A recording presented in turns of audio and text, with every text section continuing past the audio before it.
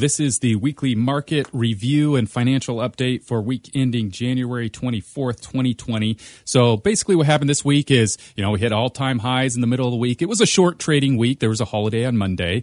But then by the end of the week, by Friday, a lot of those gains had turned around and turned into weekly losses. And some of that had to do with concerns over the coronavirus in China. And then also there are some concerns about the earnings growth that's coming up, and maybe some concern that there was overvaluation, so on and so forth. So all of that meant that we had a bit of a decline this week in the market across the board, large, small, international. However, it ranged anywhere from 1% to 2%, so it wasn't a huge drop for the week.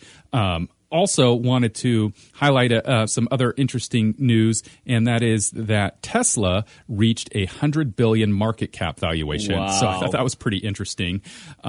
Also, there was some encouraging news, of course, in the market, and that has to do with some earnings gains by IBM and Intel. In fact, Intel shares surged 8% on Friday due to their earnings report. So let's go ahead and transition into the indexes. The Dow Jones closed, like I said, down 1.22. Year-to-date, 1.58, so it's still positive on a year-to-date basis now that we're, about 3 weeks into the year.